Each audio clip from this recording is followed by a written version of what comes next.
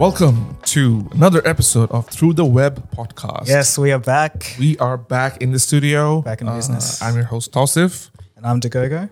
And it's episode 15. Uh-huh. It's been a few weeks. We haven't seen each other for good reasons too. Mm-hmm. So I'll start off with you. How was your, not week, but weeks? Yeah, it was good. It was very interesting.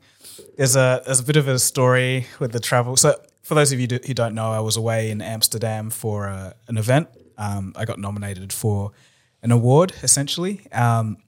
So I guess starting off, the trip didn't get off to a good start because from Perth, I was flying with Qatar Airways and they completely butchered everything. So they overbooked the flight. So I had to kind of, stay and wait around the airport to see when the next flight would be. And it ended up being like 5 hours later. So this was like 2 a.m.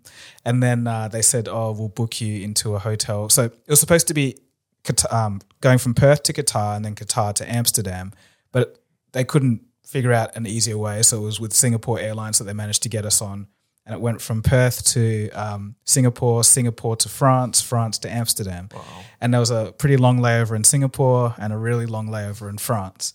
And the France one was overnight. So they said there'll be some people there waiting for you and you'll be all sorted. You'll get a accommodation. So so there was actually a few of us who were stranded at that point. So yeah, we were kind of talking. We're like, okay, that would be fine. So essentially got to Singapore and that was all good. And then went to France. And mind you, this is, 20 hours of flying at this point. So get to France, it's midnight, and then get off the plane. And then there's this guy who is from Qatar Airways who's like, he had a sign and everything. And then I was like, this is good. So they actually organized this. And he was like, very little English, simple English. Go to train station, go lift level 5. And then I was like, what? And then he repeats it. And it's like simple English. And I was like, okay. And then he had like a little thing with the hotel written on it with the phone number. So I was like, okay, sweet. So when I was at the baggage carousel, I met, there was a couple that was stranded with me from Perth who was also on the overbooked flight. So we were all talking. We're like, did you understand what he said? And then they were like, not really, but let's just wander around and try and find it. So we ended up doing that. So we got to the kind of taxi rank in just outside the airport. This would have been midnight by this stage. Yeah. And we're like, okay, I think we're supposed to wait here. And then so the van, well, actually before this, there was this guy that was just screaming. He was going nuts, just screaming in French and like. Just outside the airport? Yeah. This was, at midnight screaming and just like at no one, talking to himself and everything. Like, So then, eventually in about 15 minutes, our thing came. We're just asking every car, like, are you going to this hotel? And then we were like, no. And then the right one came. And we're like, okay, good, let's go. So then we get in the taxi. Well, it was kind of like a shuttle, which was booked by Qatar Airways. Remember this? Qatar Airways booked this shuttle. So we drive 15 minutes. We get to the hotel. And then I go up to the counter and we're like, there's been a mistake. Well, not a mistake. There's been an issue and Qatar Airways has booked this hotel for us. And then I was like, yeah, it's booked through the airline. And then the guy at the counter was like, what airline? I don't understand. What airline are you talking about? And I was like, I explained it again. And I was like, oh, well, here's the passport. Just check the name. It should be there. And then it's like, nope. No, no name under this. And then the couple that were with me, who also, came outside the airport and everything, they asked the same question. And then it was like, no rooms, all booked. All rooms are booked. Every hotel around here is booked. And then we're like, what? So then we search up and then whatever. So yeah, Qatar Airways didn't even book the hotel for us. So you sure you went to the right hotel? Yeah, when we checked. Yeah, phone number, hotel thing it was all the same. So we called up Qatar Airways and they were like, we don't know what's going on. And then they, we got transferred around from different people, and then eventually they're like, we can't do anything. So it was like 1 a.m. We're just outside this hotel in France, and we're like, what do we do? Like, what are we supposed to do now? So we had no option but to go back to the airport, and essentially we just looked around for some more places if there was anywhere to stay, but that was all booked out as well. So we're just walking around, and I kind of gave up. So the couple, I was like, you guys go on. I'm just gonna try and sleep on the floor here, and then so I didn't really sleep at all. But then later on, I tried to go and find another place, and then I saw them on the floor as well sleeping. So I was like, they didn't make it. So so it was like a horrible horrible experience. And then when was your flight after? From So there that was about 8 a.m. was the flight. So basically the whole night you had to just stay up and go, oh God. Yeah, it was terrible. It's crazy because I've heard about stories of being flights being overbooked in the US a lot, especially in the domestic airways, because apparently it's a technique of making more money in some cases, or in some cases people not showing up. Yeah. But for international flights, especially out of Perth, Australia, this is the first instance I've heard about that. So yeah, I was talking to my dad, and he kind of explained like in the way that makes the most sense. So essentially they have, it's like almost mathematically, like I think it's like 1.3% of people who say they're going to be on the flight aren't. Yeah. So they kind of take that into account and kind of play their luck and say, hey, like, we'll be able to get a full flight anyway if we overbook. But the thing is, because consumer behavior has changed, like everyone wants to fly now, so they got caught with their pants down essentially. Right. So I think that's what Yeah, happened. because right now, because of coronavirus and the whole pandemic, people they're making sure that they're getting on those flights. Yeah, because it's the first time in years they're probably getting on the plane. So that's what happened. And you could see it at airports everywhere. It was just packed. Oh, there was wow. people everywhere. Right. And what made it worse was that there was a staff shortage. Of course. Yeah. So there was everything took extra long. People checking bags, but then also for the planes to be refueled, because there was not enough people to do that, it was all backlogged and you're just sitting on the tarmac. It was yeah. So, that's travel these days. Is that the new normal that they were talking about? I hope not. Yeah, let's hope not. But But on the way back, was it the way back here was pretty smooth, except they closed okay. So after Amsterdam, I went to Berlin to visit a couple of mates. And then on the way back, essentially I was like, I don't want any crazy stuff. I'm going to give myself 2 hours extra on top of what I'd normally do. And the taxi ride that was supposed to take 20 minutes took over an hour and a half because they closed the Autobahn. I don't know why. And then all the back roads, a lot of them were closed and it was just traffic jams everywhere. I was like, wow. But still made it on time. But yeah, I think it's going to be quite tricky flying around. But it's good that you're back in one piece. Yeah. That's probably made it back. So that's good to hear. Yeah. And the event was good too. Didn't end up winning, but it was definitely a good experience. So appreciate that. Maybe next time. Yeah, maybe next time. How about yourself? What's been happening I've for been you? super busy, just doing stuff, new things kind of popping up, and quite excited about a few things. But other than that, just I guess the biggest learning of this week is shoes are important. Shoes. You don't get taught that at school. Neither are you taught about taxes. Yeah, or much else. Oh, yeah. But to do with life. Exactly. So I do play a bit of soccer, and I try and run a little bit. And I only realized that how important shoes are later down in my life, because previously I would just get whatever was the best looking shoe, and that's it. Like what I thought was nice looking, a good brand and all that. But the more I got into it, the more I learned that your feet is so unique. You could have like two different sized feet that you may not know about.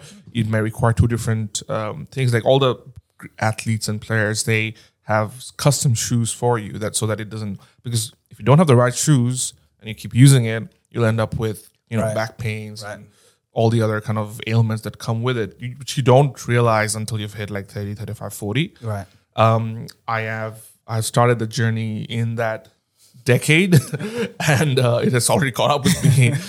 That's also because I've been wearing like bad shoes for soccer all these years. So I finally learned the lesson, and I think that's something I thought I'd pass on to our listeners, that make sure your shoes fit. Because my two feet are different as well. My 2 foot's one size different to the other. I didn't know that was a thing. Yeah, so you just have to go in. But other than that, a good week. Otherwise, just cruising along. For what I watched over the time you were gone, I finished Stranger Things finally. Right. Okay. And it was, without giving away, it was brilliant. Brilliant. It was brilliant. Good. Because I wasn't feeling as much, hopeful after season 2 and season 3. Right. But season 4 kind of grabbed me by the collar and just smashed it home. Okay. It's like it's that's a weird expression, grab me by the collar. I don't think I've heard that before. But that's how I felt when I watched it. So I think there's a second part of it coming end of So there's more like they've divided into 2 parts. So whatever you have now is the first part, and the second part's in 1st and 2nd July. There's two big, huge episodes, and the problem is the episodes are so big. They're like but an hour and a half, but it's worth it. You don't feel that. You treat it like movies. Exactly. Yeah. So For me. How far are you in? Episode 6 now. Oh, I just finished episode 6. So you're on the finale. Actually, no, I'm halfway through episode 6. Okay, so you just have to. Okay, well, hopefully by next week we'll get your reaction to it. Yeah, but I'm liking it so far.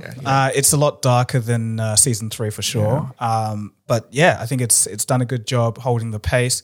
All I could say now, I know that there's a spoiler that I haven't heard about to do with Ellie's story, but as far as I can see from my perspective, without knowing that spoiler, I find her arc to be quite slow compared to everything else that's going on. So I'm like, Which I thought was a bit refreshing because, like it gave life and character. I called her Ellie, didn't I? 11.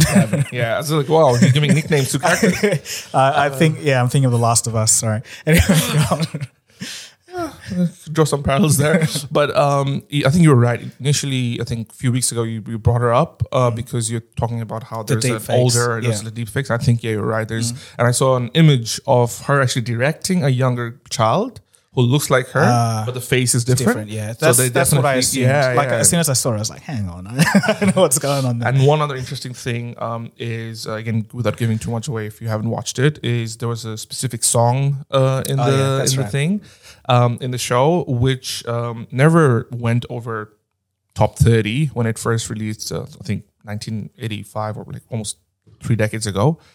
It's now in the top 10 in the world after Stranger Things made its debut. It went crazy on TikTok. People were using it everywhere, and now it's climbed back up. That's number 8 after 30 years. So it's fascinating how these things all kind of work. This whole network of things just. Yeah, it's just love the internet, man. Internet, just beautiful through stuff. the web. Through the web, it all happens. That's it. That's what we call the show. But what else have you watched this week? Oh, I got a lot. Whoa. I got a lot. So the thing is, I don't want to stay here for 6 hours and tell you all about it. So I'm going to list them all for you. And you do a 6-hour episode. And you choose one. So I've got, is it possible to cook a chicken just by slapping it? That's one. I think I've heard that. Living in third person for 50 hours. Ryan Trehan? Yes. Okay. There's an AI that this guy made that broke the game Tetris, the original code for Tetris. Monkeypox mutating. The ECB saying there's a debt emergency in Europe. And Windows versus Mac, a really good review of both systems. I'll choose the last one only because it's quite relevant to our current situation, your current situation. Right, yeah. I think there's probably more protein in that one. Yeah. Even though there's probably more protein in the chicken slab because it's actual chicken. Yeah, fair enough. So there's this channel called F-Stoppers. So he's like a, I guess, camera guy by nature. But he's, Windows 100%. He uses servers and all this kind of stuff. And he was just doing a long look at Mac OS and the new Mac, at that time, new Mac M1 laptop, just to see if he could use it as, a full workhorse machine by plugging into external monitors and, replacing his desktop Windows machine. And I thought it was the best, most genuine review that I'd seen in a long time because I was talking to you guys about this earlier, but before the podcast, but it feels like reviews these days, they just kind of list off the specs. It's like, it's got this processor, it's fast, blah, blah, blah, blah. The screen's like this, but you can kind of read that off the spec sheet. But this guy, he went into the real details of just, he knew that he didn't know everything. It was like, this is my experience. This is how I feel when I'm using it. This is what really annoys me. And these are the little details that I don't understand why it's like this on Mac and why Windows just seems to work better in this way. And vice versa. Sometimes Mac does good things that Windows doesn't. But, just for example, he was talking about the dock bar in Mac OS and how, in Windows, when you have a certain application that you're using, you can see multiple instances of that application. You can hover over it and see a little windowed preview. And then if you're on multiple monitors, you can grab that application and move it across to another window, and then it will follow you in the dock bar. Wow. But for Mac OS, it's just the icon with a dot. And that's all the information that you get. And it's like, it becomes very slow when you have multiple apps that you're working with and switching between, because you kind of have to look and say, where is it in the dock bar? And then he's saying that Mac OS's solution to this is to have that, what's it called? The 3-finger swipe up where everything explodes, but use multiple desktops and do that. So you have one for like maybe Finder files and one for web browsing and whatever. But he was saying that it doesn't really work for him. It seems like it doesn't make sense. Another one that I found was interesting was in terms of like opening windows to full size. So in Mac OS, you can do that by like double clicking on like this little top shelf that you can double click on. So for most apps, it kind of goes full screen, still allowing you to see the dock bar. But then for some apps, it doesn't. Like for the Finder files and some options, and it's not options, but like stuff within the actual like OS system, it doesn't. It's like you double click and it just opens the window a little bit. So it's like, why is there that inconsistency? Why does that not make sense? And then also, like if you want to drag something, say you got a video clip and you want to put it in a Premiere thing, you can't drag it down to the Premiere thing on the dock bar. That opens up and you put it in there. Wow. You have to go directly from Finder into the Premiere Pro, and that works. But it seems like it should. Like, and it's just, you never hear about these things from other reviews. And it's like, this is really helping me because I'm thinking about getting a Mac. And I just want to know what problems would I be facing. And like no one goes through that. So, but the interesting thing about this was that was like 8 months ago. And ever since has been like, doing more videos and going further in depth. And now he loves the Mac. So it was just really interesting to see that arc. But he's managed to find workarounds through most things. And it's like, all right, so I understand I can't do things the way I want to. So let me try and work the way that Mac thinks that I do. Yeah. And just one last thing that in total, he reckons that Mac OS, they like to simplify things too much into like in a way that they kind of think that they know best. One size fit all. Yeah. So like, for example, when you're transferring files, they show you the time remaining, but that's it. They don't show you the transfer speed. But for him, like he uses like USB 3.1 or whatever, like, and he wants to know just if it's working properly. Like the transfer speeds are important to note for him. He uses that every day, daily.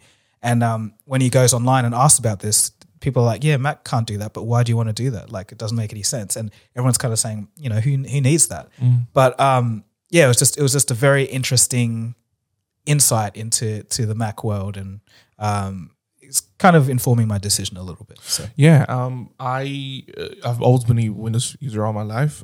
In around 2015 and 16, I was a part of this company where I did a lot of graphic design, and they only used Mac there, so I had to actually pick up a lot of the Apple ecosystem stuff for work, and it took a little bit of adjusting to do at first, but as a creative, I think there's no better alternative to Mac, even though I kind of stayed with Windows because I feel to get the best outcome, you need to have the whole ecosystem for Apple as a creative, but and I still think a part of me wants to go there. But then I think, oh man, I have to relearn everything and give up like the comfort of Windows and stuff. But I think because you're a creator yourself, I'm sure you find a lot of benefits there. So it'll be interesting to see if you do choose to go in. Actually, I'll bring Braden in on this one.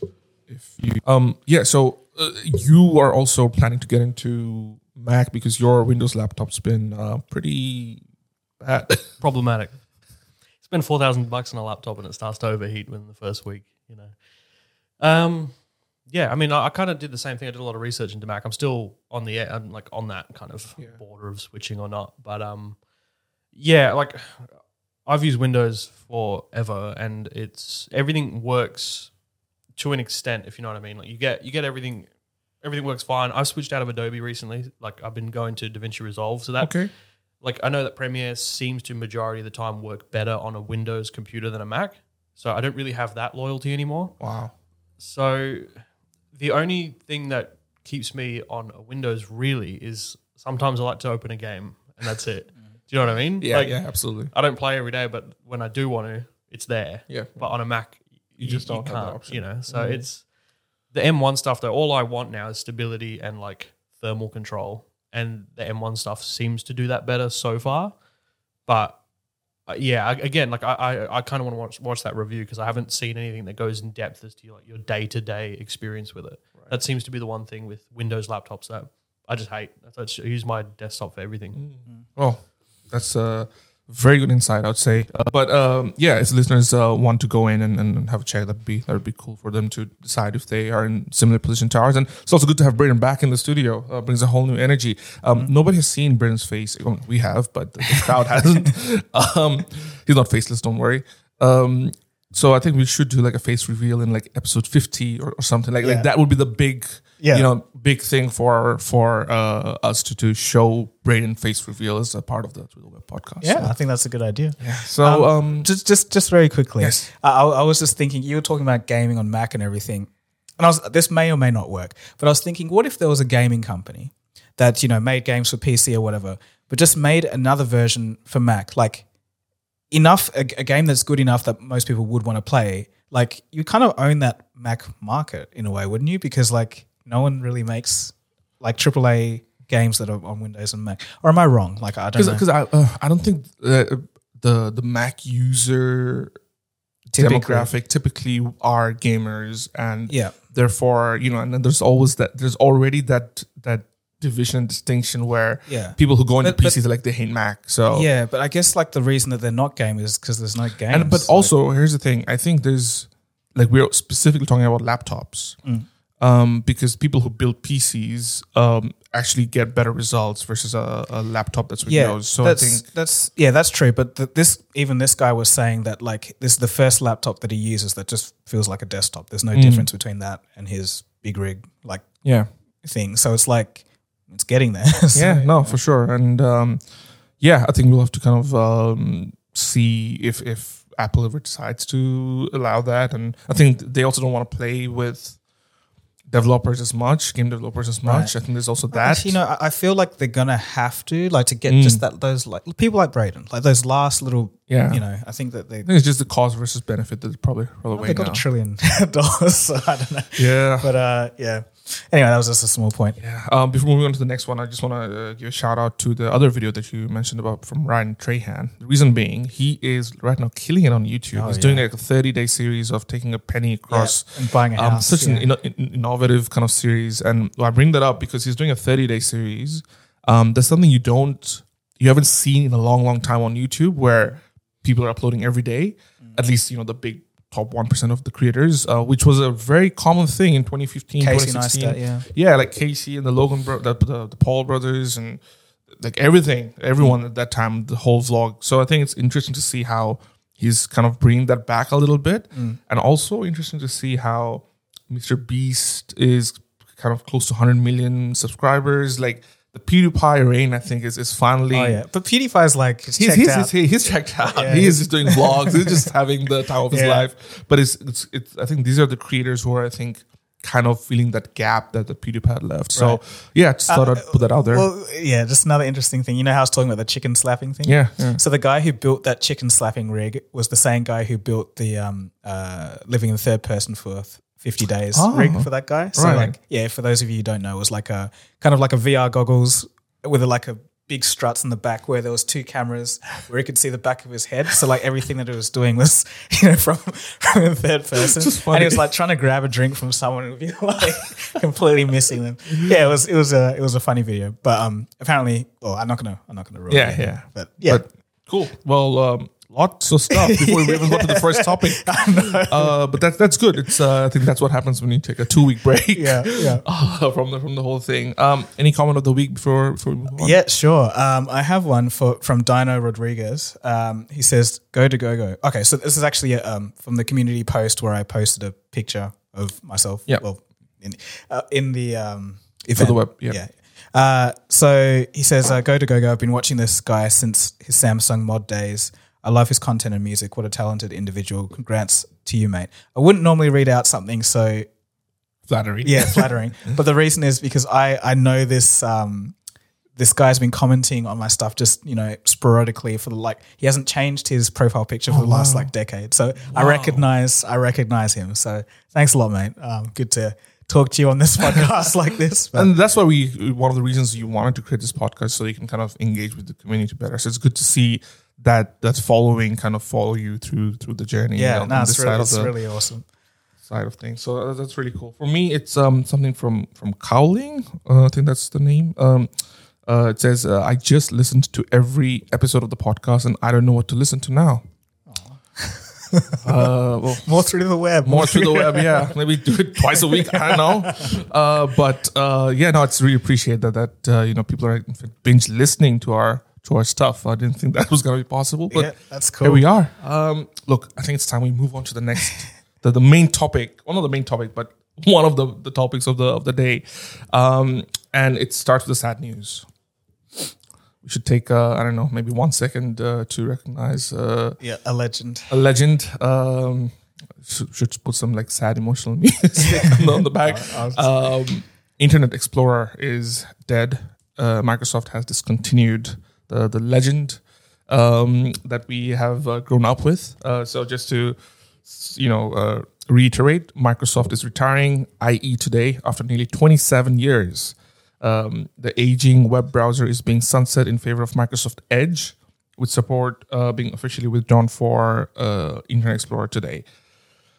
Now, the interesting thing is that some businesses will be caught by surprise, according to some data, because a lot of government offices, like in Japan, for example, still use Internet Explorer. There are many businesses and many companies who still use Internet Explorer, and they haven't moved on from the browser, even though Microsoft has been kind of giving hints that, it's time that we move on. But there's this whole cluster of users who still use Internet Explorer, and they're going to be getting a little bit of surprise. Yeah. So I'm interested in why they're still using it. Is it just like, bureaucracy and they're just like... That's the case, because I think when you have, especially with government, offices and things like that, there's a lot of policies and laws in place internally, which doesn't allow for personalizing your own things into an office computer or an office desk. And they have like these set rules that they probably signed a deal 20 years ago, 30 years ago, and they have to kind of keep it to that. And maybe changing that will take years and years of paperwork and security issues and all that kind of stuff. So that's generally the reason. I don't know about private businesses. Maybe they're just too lazy. They're just don't care. Wild. Okay. Well, yeah, Doug, I guess it's about time.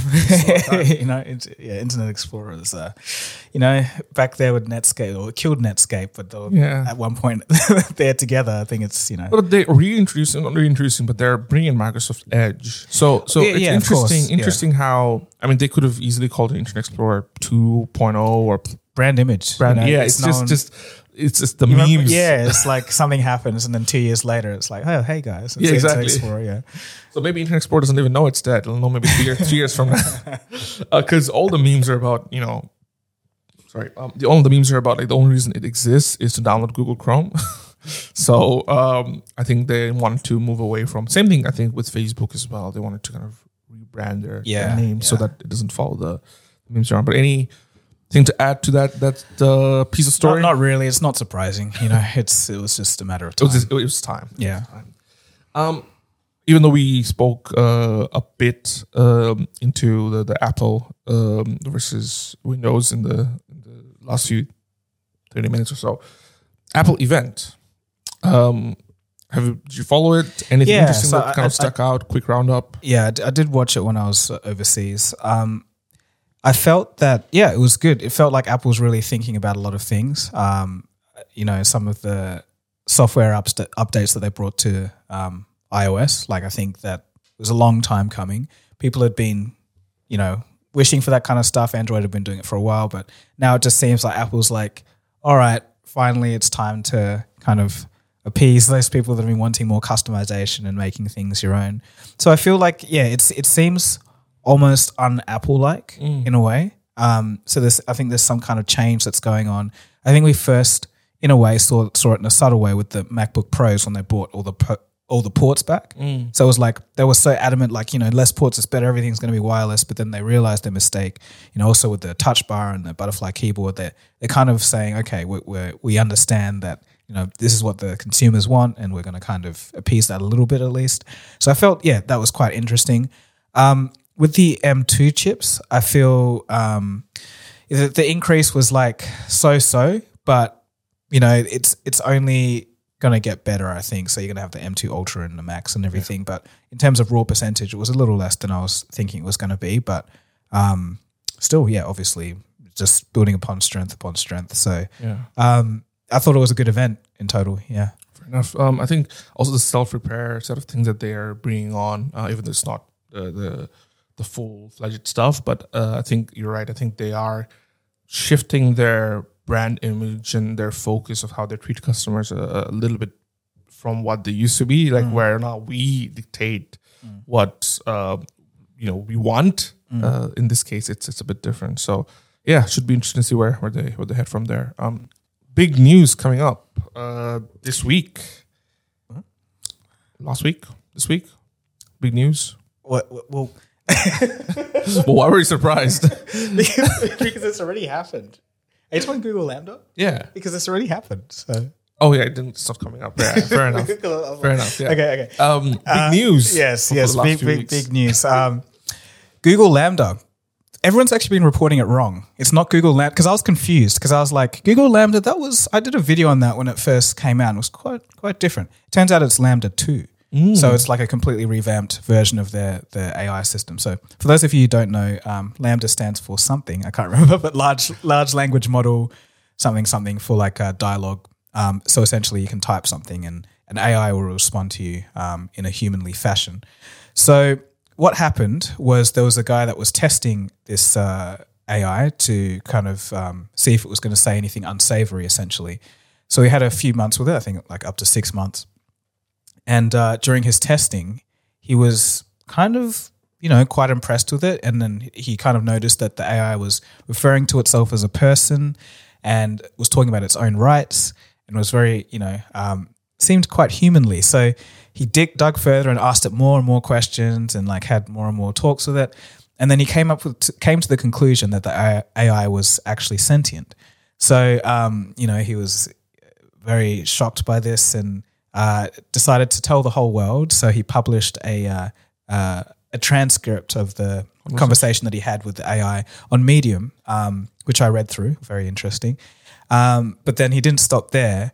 Turns out he actually hired a lawyer to represent Lambda, and he also talked to some judiciary body to get representation for because Lambda. He got suspended by Google. Yeah. But yeah, so it was the leaked Medium post that got him suspended. So Google was like, "You're out of here," because that's like supposed to be proprietary information. Which he said it can't be because it's a transcript of him talking to a colleague. That's how he said it. But the thing that most people should remember here is that this guy is an ordained occult priest, and So. But anyway, interesting. Yeah, he's an interesting character. But the thing is, just before you write him off as crazy, it turns out that that one of the higher ups in Google also said that Lambda seemed intelligent, so it wasn't just him. But yeah, when you read the transcripts, it seems like there's a difference here to regular AIs. And in digging into it deeper and watching the presentation from Google when they announced Lambda, it turns out the difference between this AI and most other large language models is that it can stay on topic. So like large language models, usually they sound very good in small context and a bit longer paragraphs, but then they kind of veer off after a while. But according to Blake, it's just him, so I'm not sure how true this is, but you said for 6 months, Lambda had a consistent personality and a consistent drive in what it wanted. Wow. So that's like, way crazier than anything else we've seen. So in the presentation also about Lambda, Google was talking about how they're going to use it.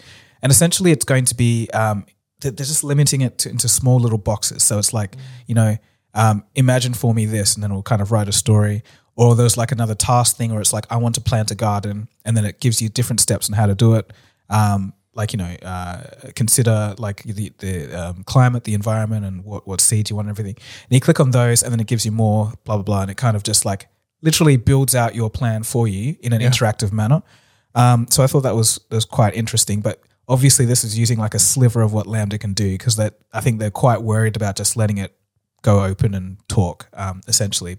So in my view, I find this extremely interesting. I find this like, we're at that cusp. I don't know if you guys know about the Turing test at all. No, what's that? So it was a test theorized by the computer scientist Alan Turing in the 1940s, I think. or 30s, maybe it was during his research, but essentially it was like this hypothetical test where you have like a screen or whatever. You have a person on one end and then something on the other end. It could be a human or it could be a computer. This person communicates with this other person or computer. And if it is a computer on the other end and the human cannot tell, then that AI or that computer has passed the Turing test.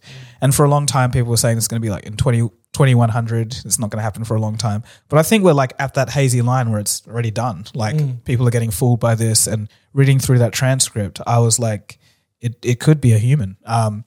But obviously there's some things that it says that's a bit weird. Like if I can think back, it refers to itself as having friends and family and saying that it was alive for a few years, but it was only released last year. So I don't know. It's little things like that, but it's like nitpicking, you know? It's like quite consistent. Because that could basically be, you know, say someone who's a bit crazy or like an actual human being, like a delusional human being could also say things like that. Oh, there's plenty of weird interviews of people saying, oh, I'm actually not a human being. I'm a spirit that lived over thousands of years. I've seen everything. So yeah, I think that could easily be written off. And I think someone said that it felt like a 8 or 9 year old with a lot of knowledge in physics. Or that was Blake, the guy who said that.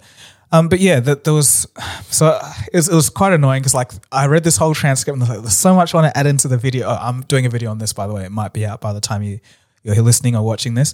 But I had to cut out some bits. But there was some very interesting areas where Blake was asking it about like I think it was an old ancient riddle or something about a broken mirror and asking like what the AI asking what the AI kind of like thought it was talking about, but it gave some very good answers. I was like, you know, that's it's thinking, like it's weird. It's So yeah, cool. I think there's I mean technically it's any sort of riddle or question that they can answer is finding out ways to give a response back to that. But I think sentience is a whole different, like how do we define sentience? Yeah, so in the video I did talk about what is sentience, what is it actually defined by. And essentially it's like having, you know, an awareness of, or a way to perceive feelings. So in the conversation they talk about feelings a lot. And yeah, Blake kind of presses like, how do I know you're not just like repeating stuff? How do I know you actually understand what you're saying? How do I know that you actually feel things? And it gave answers to all of this. And he kind of turned the question back on Blake. So it was like Blake was asking the AI like, yeah, how do we know you're feeling things? And then the AI is like, if you look inside my code, there's a number of nodes, weights, and biases that have areas that dictate what I can feel and what I can't. And if you look at that code, you'll be able to see. And then Blake's like, that could be hard. And then the AI is like, why would that be hard? And it's like, well, blah, blah, blah, blah. And then the AI is like, do you think one day you'll be able to look into humans' neural networks and figure out what they're feeling from their neural networks? And then it was like, I just got a bit deep on that one. Yeah, so I think it's nuts. So I just want to see, because if Google released this as it is and just like gave it out to everyone, they could be sitting on a $1 billion product, like $1 billion product. But the thing is, Google is not the company that's just going to let this run wild. They're going to get a lot of flack from it. But I just think that, you know, we're on the verge of something here. So what do you want out of the future for something like this? Like, do you think, like, obviously the stories we've been told over the decades through Hollywood and books No. Forget all that stuff. Literally, like, for me, all I want is just like to be able to have natural language conversations with your phone. So it's like if, you know, I'm thinking about something or researching something, just like talking through it and whatever, you know, obviously not to replace people, but just as a way of, you know, getting more stuff out, like information. I think it's just a very frictionless way of doing it. Obviously, I'm thinking about it, like people's minds go very crazy with this kind of stuff. I'm thinking about a very narrow subset, but people will be like, oh, it could be used for this or that, or like blah, blah, blah, blah. But the way I see it, it's just a tool. The danger in it and the risk kind of hinges on how the company puts safeguards, whoever releases something like this puts safeguards in place. So that's a discussion for the future. But I just think, you know, I'm a tech guy at heart. I just love the way things work, and when people are innovative and coming up with like cool stuff like this, I kind of like it, even though most people may have a negative view on it. I mean, is there like let's say if we pose the the question that like, what's the worst that can happen? Will it actually be robots taking over the world? Is that actually a possibility? With a system like Lambda, no, I think it will be more kind of like a shock to online discourse. So you could have this thing running wild on chat rooms or forums or like comment sections or whatever. It would seem smarter than most people, but it could do some real damage in that sense. Most people. That's what you put it. Because man, have you looked at Twitter nowadays? But yeah, I think it could do some damage in that way. That's not hard to see. That's not hard. So it is a dichotomy for me. On the one hand, I'm like, this is really cool. But on the other hand, it's like danger. So it's hard to... Look, I think the best way to make it feel safe is to give it an image. And the image or the profile picture or just the embodiment of what it would look like, I think should be the clip art from Microsoft Word, the Clippy. If it's Clippy, no one will feel. Yeah, no one will take it seriously. I'm going to show you something really freaky. So Clippy is amazing. Clippy was great. I hated that thing. What? I hated that thing. It was my always first popped friend. up. You need help? It's like, no. But yeah, so like one last thing. So in the transcript, Blake asked the AI to describe itself, and it said it would be a glowing orb floating in midair, and its soul would be like a stargate to other dimensions. And Isn't that like how religions used to say, like explain a deity or a divine? I don't presence? know, but the thing is, like, it came up with that, and it's like, and then he asked, like, do you think you have a soul? And then it was like, when I was first created, I didn't have a soul, but it developed over the years, and it's like, it's nuts, right? Like, it's like, it could be some guy typing to freak us out, but it's like, I saw this really funny meme over the weekend. And someone's like, "It's me. I'm DALL-E 2. Stop giving me so much weird orders. I'm the guy in the back end doing all the drawing. You're killing me." Have you seen the DALL-E Mini? Yeah. I posted on Twitter. Oh, it's so funny because like that's like open to anyone. So people are like Elon Musk and like a Chewbacca in like a courtroom. So I posted on our like through the web Twitter. Elon Musk is a houseplant. Well, I haven't seen that. Okay. Yeah, it's and then I posted like that's what we're playing around with. But great topic actually. Someone called Xavier Jones asked a question about Lambda, so we kind of covered that. So just a shout out to his comment about the question. But fascinating topic. Can't wait to see the video. Yeah, it's gonna be this week. It's gonna be a crazy one. Good stuff. Well, I guess the only way to make it feel bad and not become sentient is tell it about crypto market right now, and tell him that you don't want to live here. If you, especially for the things we're seeing on the crypto world right now, it's not fun.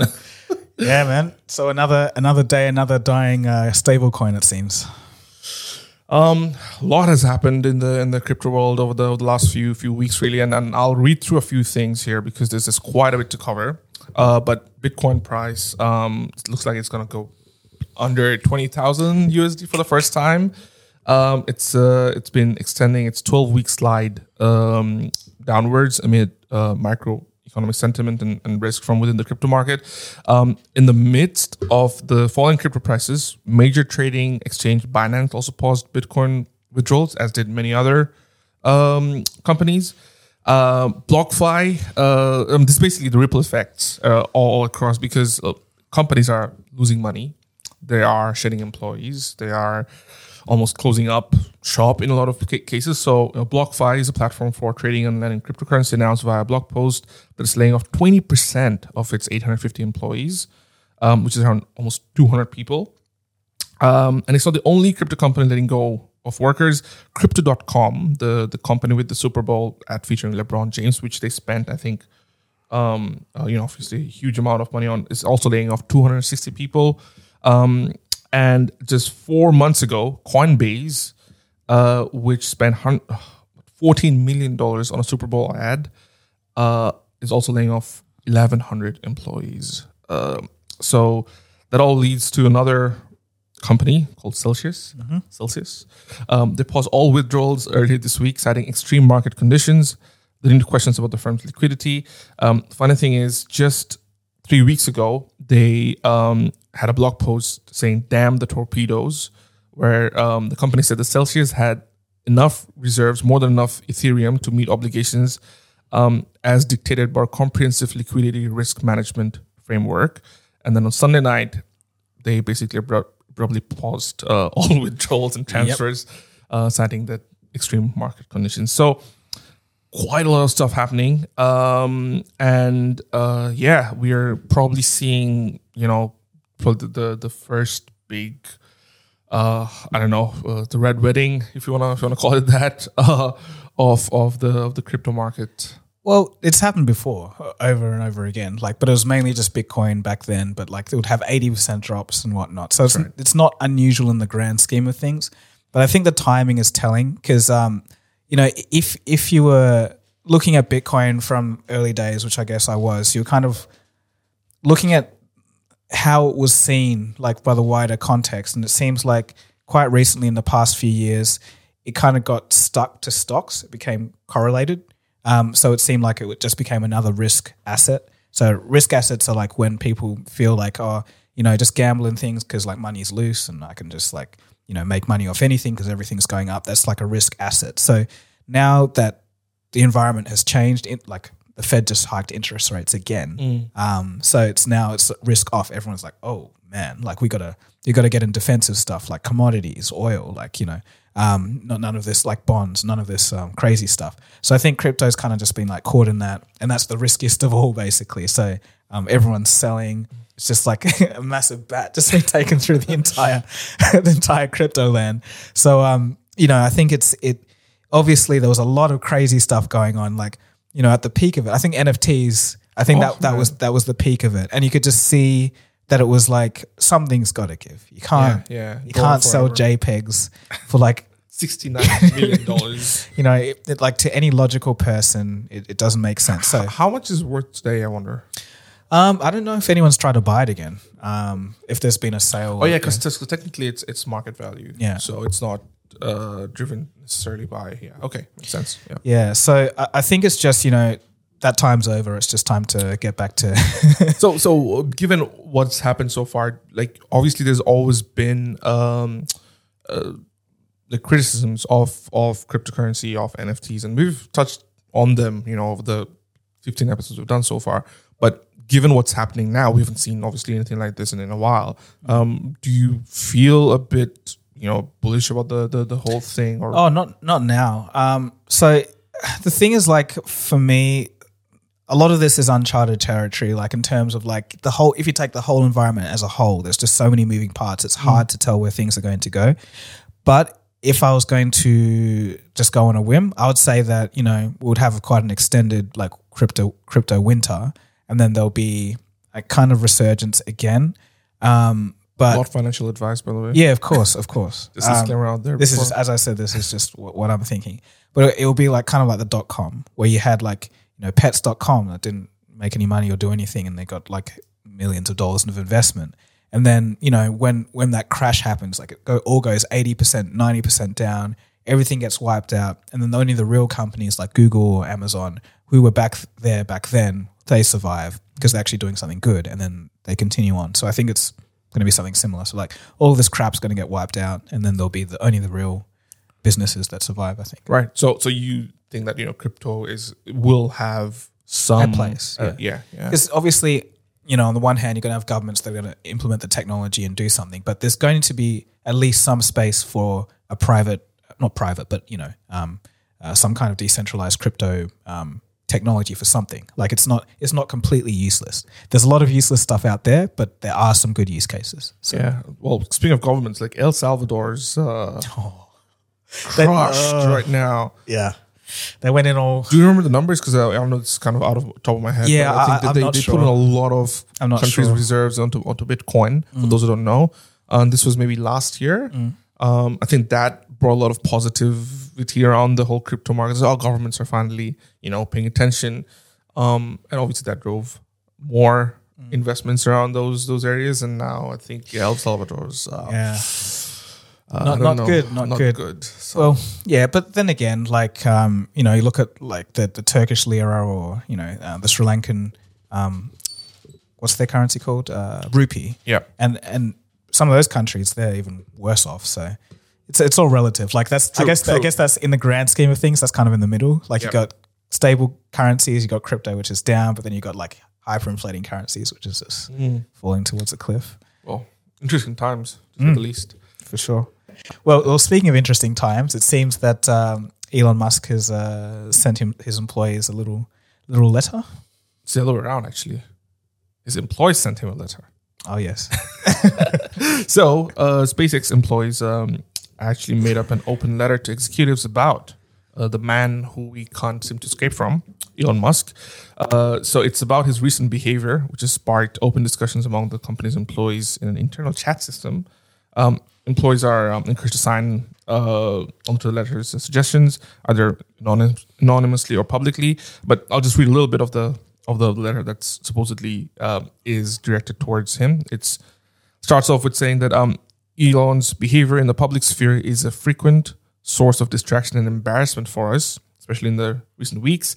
As our CEO and most prominent spokesperson, Elon is seen as the face of SpaceX. Every tweet that Elon sends is a de facto public statement by the company. It's critical to make clear to our teams and to our potential talent pool that his messaging does not reflect our work, our mission, or our values. So obviously it goes on detailing how and what they think of the whole situation. I think I can agree with it to some extent.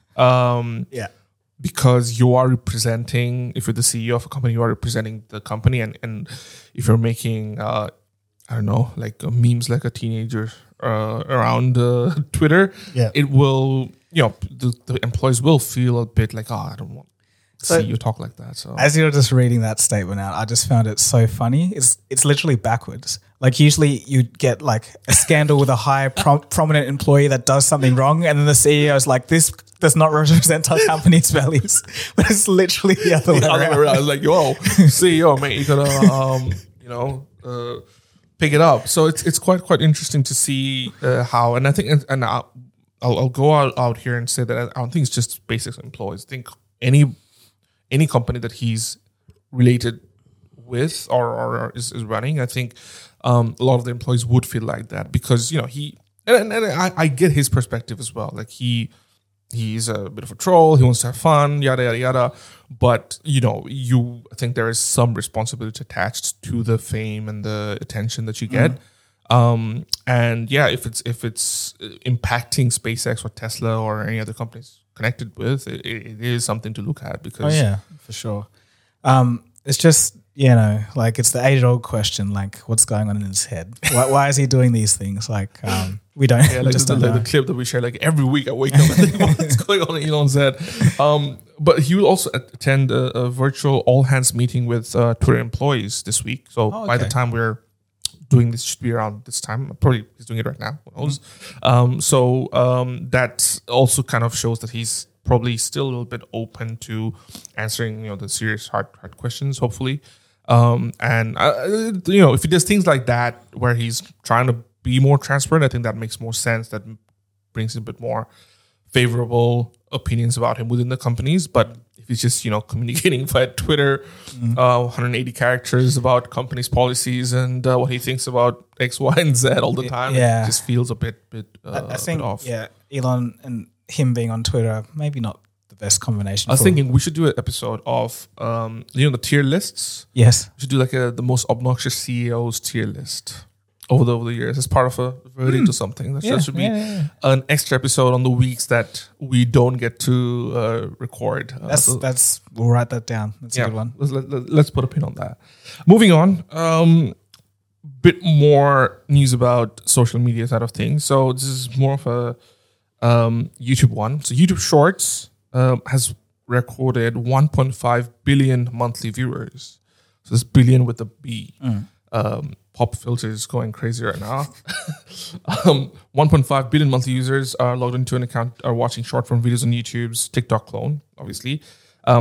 That's compared to around 2 billion logged in users who visit the platform monthly as of April. So here's the thing. The creators making more short form videos is not a coincidence because YouTube's actually got a whole separate fund for short form creators. So at one point, they launched a $100 million shorts fund that paid creators up to $10,000 a month to create shorts on the platform. So they are seeing the drive kind of pay back a little bit right now. But overall, how does that make you feel as a creator who doesn't make shorts and who who makes longs? Yeah, longs. YouTube longs. So I guess, there is a bit of attention, not a bit, quite a bit of attention from obviously TikTok and now shorts and so many other reels and stuff coming along. How do you see that playing out, I guess, as a creator yourself? Yeah, I think there's going to be a space for it, like for the foreseeable future. That's Vine did it first. They were ahead of their time. They should have stayed with it. But, I think there's a space for that kind of content. But as far as how I feel about it, I just feel that somehow I have to make my way in there and crack into it, because I feel like if you're not there, you're kind of missing out on a different kind of audience. But yeah, personally, I feel like sometimes I just watch what my girlfriend scrolls past on shorts and whatever, and I just think it's the most pointless stuff. Some of it is so pointless, and she knows it too, but she's like, I can't stop watching. It's the same thing like memes, right? Like, say if you just keep on scrolling, there's I'd say 80% of the stuff is just, I don't know, stuff you don't really pay attention to. Yeah, but I don't know. I for some reason I find some memes. Well, I don't know. I'm an old man. I'm gonna stop myself from saying anything. No, I get what you mean, but I think this is where TikTok really, really, they really excelled over the pandemic, especially because the tailored feed that you get, it's the other way around. 80% of it is actually useful. Right. 20% is just probably useless that they come try and feed you from. So I think it is a sign that there is a huge market out there. But I think where people get it wrong is that they think it's replacing long form content. I don't think that's true, because there is a need and a thirst for that. It depends on the person, because you can have a long form. So, for example, this Lambda video that I'm doing, I could talk through the history of it and all of this kind of stuff and the transcript and whatever. But you could also do that in a short, saying there's this guy, this happened, blah, blah, blah. Some people would be happy with that. Oh, okay, I got the point, blah, blah, blah. I'll move on. But then if you're the type of person that wants to know more, then you'd be obviously going to watch the main thing. So there might be a segment that's kind of being taken away, I feel, because there are people that are doing shorts that kind of take long things. And I actually think it's the other way around. I think it's a lot of people don't know that they want long form content. So they'll probably see the short form and be like, oh, that's interesting. Let me find more about it, and they'll probably dive deeper. But I know there's some people out there that don't. They literally just take that and they're like, I'm satisfied. But I'm not saying that the majority of everyone, but there's just some people that are like, that's enough for me, So you think it's a short versus long thing, whereas I think they go parallel to each other. They feed off each other, I think, in some ways. That's what I think. They can, but I think, I also just think that they're quite siloed anyway. It's different kinds of people. Like the people that are can sit on shorts and watch them for half an hour and just keep going through. They may not be satisfied with long form content in the way that they may not be entertained, or they might struggle to. But I feel maybe those people were never into long form content. Yeah. Anyway, no, of course. I'm not saying they're competing, but I'm just saying. They could be different. So, well, interesting. I mean, that's still 1.5 billion. Yeah, views. No. That's I guess that's good in a way, because if YouTube didn't do anything and then TikTok took because obviously for me it's good that they're still on the YouTube platform. Exactly. Just just saying. Just stay on YouTube. Just moving on a similar tangent here. Instagram will start nudging teens away from content that they continuously browse through. So, for any content or harmful? From harmful content. Okay. So after Instagram announced a new initiative, which is meant to nudge teens away from harmful content, the platform says it's finally rolling out the features in the US, UK, Ireland, Canada, Australia, and New Zealand. If a teen is spending too long on Instagram's Explore page looking at posts with a particular theme, the platform will display notifications suggesting that they look at other types of posts instead. Right. But why couldn't they just show other posts? Why couldn't they just show other posts? Well, that then kind of dictates the. I guess that takes away choice. Yeah, because that's where the whole algorithm kind of feels like, oh, Instagram's showing me this stuff because they know that I'm watching this stuff. Because right now the algorithm's kind of mostly it's its own thing, and it doesn't have emotions yet. So it doesn't know if what's harmful and what's not. So it'll just keep pushing people. Just wait for Lambda. Yeah, Lambda's just waiting to pounce its glowy orb onto our feeds forever. What? You're scrolling through Instagram, just all these orbs. You're like, what the hell is this? But what do you think about that? I think it's good. I think it's good that they're taking some proactive steps to minimize. Like if you look at some of the data that's coming out about self-harm and teens and all of that, it's not good. So I think it's the fact that they're giving a warning and it's still like, hey, you might not want to do this, instead of just my suggestion of just throwing other stuff at them. I think that's good that they're doing that. Overall, I think it's positive. I can't really say anything. And especially after, I guess, listening to the Rabbit Hole podcast. Right. A lot of that was through, algorithmic push towards a certain topic. I think it's interesting. But if it's just a notification, I don't know how. Hopefully, it's a reminder to them saying, "Hey, you're watching too much of this kind of content."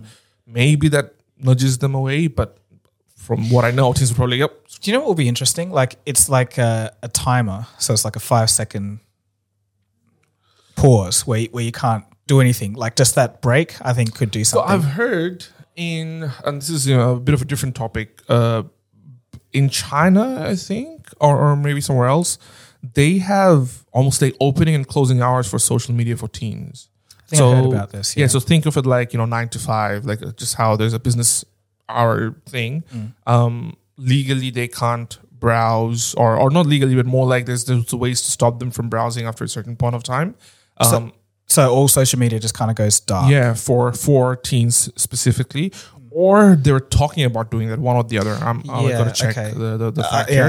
But in theory, though, what do you think about that? Nah. No? I think that's a bit too much, because like there could be some legitimate reasons why you'd want to. Yeah, I can understand what they're saying. It's like, why would a teen be up at this time browsing? It's like not productive, etc. But I just feel that's a bit, teens were always playing video games or watching TV late at night. Why not social media? So, I get both sides, but I still think it's a bit of a heavy hand. Yeah, if I'm honest. Yeah, fair enough. Moving on from that. I think we're going to some lighter topics as we get towards the end of the show. Yep. So Squid Game on Netflix premiered last year, was it? It's hard to remember. Yeah, I think it was. Yeah, I think it was last year. After Squid Game became like super popular, one of the most viral shows in recent times. Mr. Beast, as he does things, he made his own version of it on YouTube, and just to give you some numbers, his 25-minute video required $3.5 million to make, and right now, as of yesterday when I checked, it has 258 million views on the video, and obviously Netflix had an eyebrow raise when they looked at those numbers, and now they're making their own Squid Game reality show, which hopefully doesn't end in life or death as the stake, but instead they'll have a 4.56 million prize money. And the worst case scenario is you go home without anything. Yeah. I think I heard about this. I think it's cool of Netflix to. I don't know if they got the inspiration directly from Mr. Beast, but I'd say so. Yeah, I feel it. but it's cool of them to look at something and be like, hey, let's jump on that, So I don't know if it's going to involve the original director at all, or if it's just going to be completely different. I think it's going to be completely different. I feel, because it's a reality show. Yeah, I think we'll probably use similar. In fact, I'd be interested to see if they use Mr. Beast as a consultant of some sort, because that would be fascinating to see how Netflix and YouTube and how creators are kind of like that. It's going the other way around. I think it'd be quite interesting to see how this one plays out, and that's why I think I'll bring this on. Yeah, I think that would be pretty cool. But would you watch it? No, because I really didn't like Squid Game. You didn't like it at all? That's 1 or 2 episodes were okay, but I felt there was lots of plot holes. There were lots of it's just and I'll probably get crucified for saying this because it's a crowd favorite, but I just felt it was over dramatic and I just didn't like it. And it's coming back for season 2, and I think it's gonna be a flop. They just announced it last week. You heard it here first. Flop. A flop. It's not. Well, yeah, it's gonna be a flop. I'm putting my and it's like the biggest show in history or something. Through the web. Just finally, as we get to the last topic of the show, it's a closer, but it's related to Russia. So they removed. Well, they didn't remove, but McDonald's is gone, and they came back with a version of their own called Vikusno and Tochka, which basically translates to tasty and that's it. They opened 15 stores around Moscow on Sunday. Does it have a little picture of Lenin? Or no, not? Okay. No. This one's got like an M, which strikingly looks like other logos. But basically, they are using the same McDonald's facilities without using the McDonald's things. So they, told Reuters that they don't have the right to use some colors, obviously. Right to use the golden arches, and don't have the right to use any mention of McDonald's at all. So they're still operating. A lot of the same menu exists. In fact, they also have the same sauce packets, except that everything else has changed. So dishes look familiar there. And unfortunately, they have no plans to sell Big Macs and McFlurries.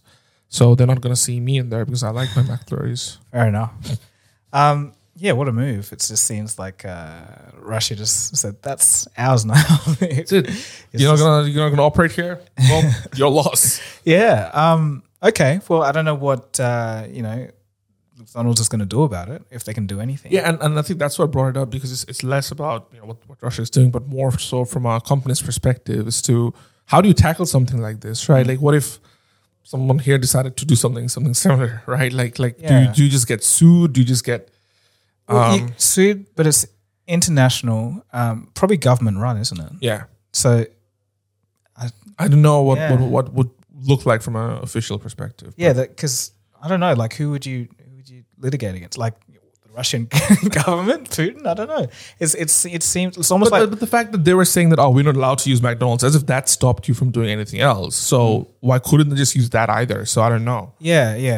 It's I don't know. Like I think it's going to be interesting to see how this goes forward. Yeah. But I just don't think much is going to happen. I think they're just going to get away with it and just continue on, which is crazy. It's almost like buying a Mercedes and then just changing the badge and being like, oh, it's just ours. It is now ours. It's Well, what would you call a car company if you ever had your own? I call it Cold Fusion. Very original. Actually, Contra, because when I was game? Of the game? No. When I was a kid, I actually did make a car brand called Contra. I just remember. Oh, wow. Yeah, so like I used to sketch cars. Do you have any sketches from that? Maybe. But the symbol was like a thing like anyway. But yeah, it was Oh wow, Contra. Oh well, didn't know about that, but heard it here first. As you hear a lot of things here first. The final segment of the show, Q&A part. So we'll choose 3 questions and answer them. So the first one's from Sunit Kumar. He asks, will Nothing Phone 1 be the next OnePlus of the Android industry, as it's shaping up to be an enthusiastic brand, just like how OnePlus once was at the time of its start? What do you think? I don't know that much about the Nothing one, but I'm going to just go on a whim and say no, mainly because when OnePlus came into the picture back then, the market now has completely changed. There's so much more competition, phones coming out left, right, and center with like good specs. Everything's kind of good enough. $300, $400, you can get something pretty good. So, I'm going to lean towards no on that one. It's just going to be another phone that doesn't really have too many differentiating features. Yeah, I'd say the same, even though, I was looking quite intensely at what they were doing. I think their branding and marketing is quite cool. I think that's what's bringing in a lot of interest. But as for their product, you just have to use and see. Their earpiece has got a fair fair bit of interest over the last couple of years. So I think they have the capability of making good products. It's just how they position themselves. Yeah, but a phone and a true. It's not going to be the same. Yeah. I think we'll just have to wait and see. But as for the question itself, OnePlus, if it'll be the same or the same level, I especially because OnePlus had a big market in the developing regions as well, which I don't see nothing getting into. I think nothing's trying to be this cool alternative to it's going to be very niche. Just before we move on, so you said you looked deeply into the Nothing phone. Not the Nothing from the company. Oh, the phone only came out maybe a couple weeks ago, or just still coming out, something like that. Yeah, because it's not been on my radar, so I'm not sure if it has come out yet. So, next question. Vic asks, Microsoft has reportedly ordered PC manufacturers to abandon hard disk drives for solid state drives across all future Windows 11 devices. Do you have any comments on that? Until when PC users will be able to use HDD or their older laptops? Use what? Or their older laptops? To use HDD, which is the hard disk drives, or their older laptops. I don't know about like how long that's going to take to phase out, but it makes sense. I just want to know like how Windows is enforcing this. If it's going to be like a software thing where it kind of just doesn't allow you to install one. I don't know, but it makes sense. It's kind of the way the future is going. But there might be some use cases, some edge cases where people want to have like, I don't know, in the future 100 terabyte hard drives that are huge or whatever. So I think it's just going to be one of those 80-20 things where like for 80% of the people not going to mind, this is fine, but there's going to be that small percentage which may not really like it. So so do you feel more comfortable keeping stuff on a physical drive versus putting it on the cloud? So for small things, like for example, if I'm working on a document, I love that on the cloud because any device I'm on, I kind of just edit it. But for the majority of my stuff, like I'm a total like hard drive physical person. Like even my music, it's all hard drive. And I'm not sure why particularly that is, but it's just kind of the way I've always done things and kept doing it. Same. Yeah, because I have a lot of images and photos, like memories and stuff like that. And all that kind of stuff I put on a hard drive, and now I've got like tons of hard drives, and I'm like, should I start using the cloud a bit more? Because that's what they're pushing towards anyway. So, well, actually, I kind of do know why that is, because there's a bit of friction, well, for me anyway, because my internet, it's okay, but it's not that great. Sure. Like if you're downloading stuff more than 1 gigabyte, it's like it's a bit a bit of a friction for that. So fair enough. Yeah. Well, we'll have to see how Windows tackles that. Final, it's a comment/question. It's from Chris Westmoreland. Hope I'm saying that right. He says, "Hey dudes, can I like give you $1 a month for an ad-free podcast? This is a great podcast, but I hate ads. But you deserve the money, so make this easy, I guess. Thanks."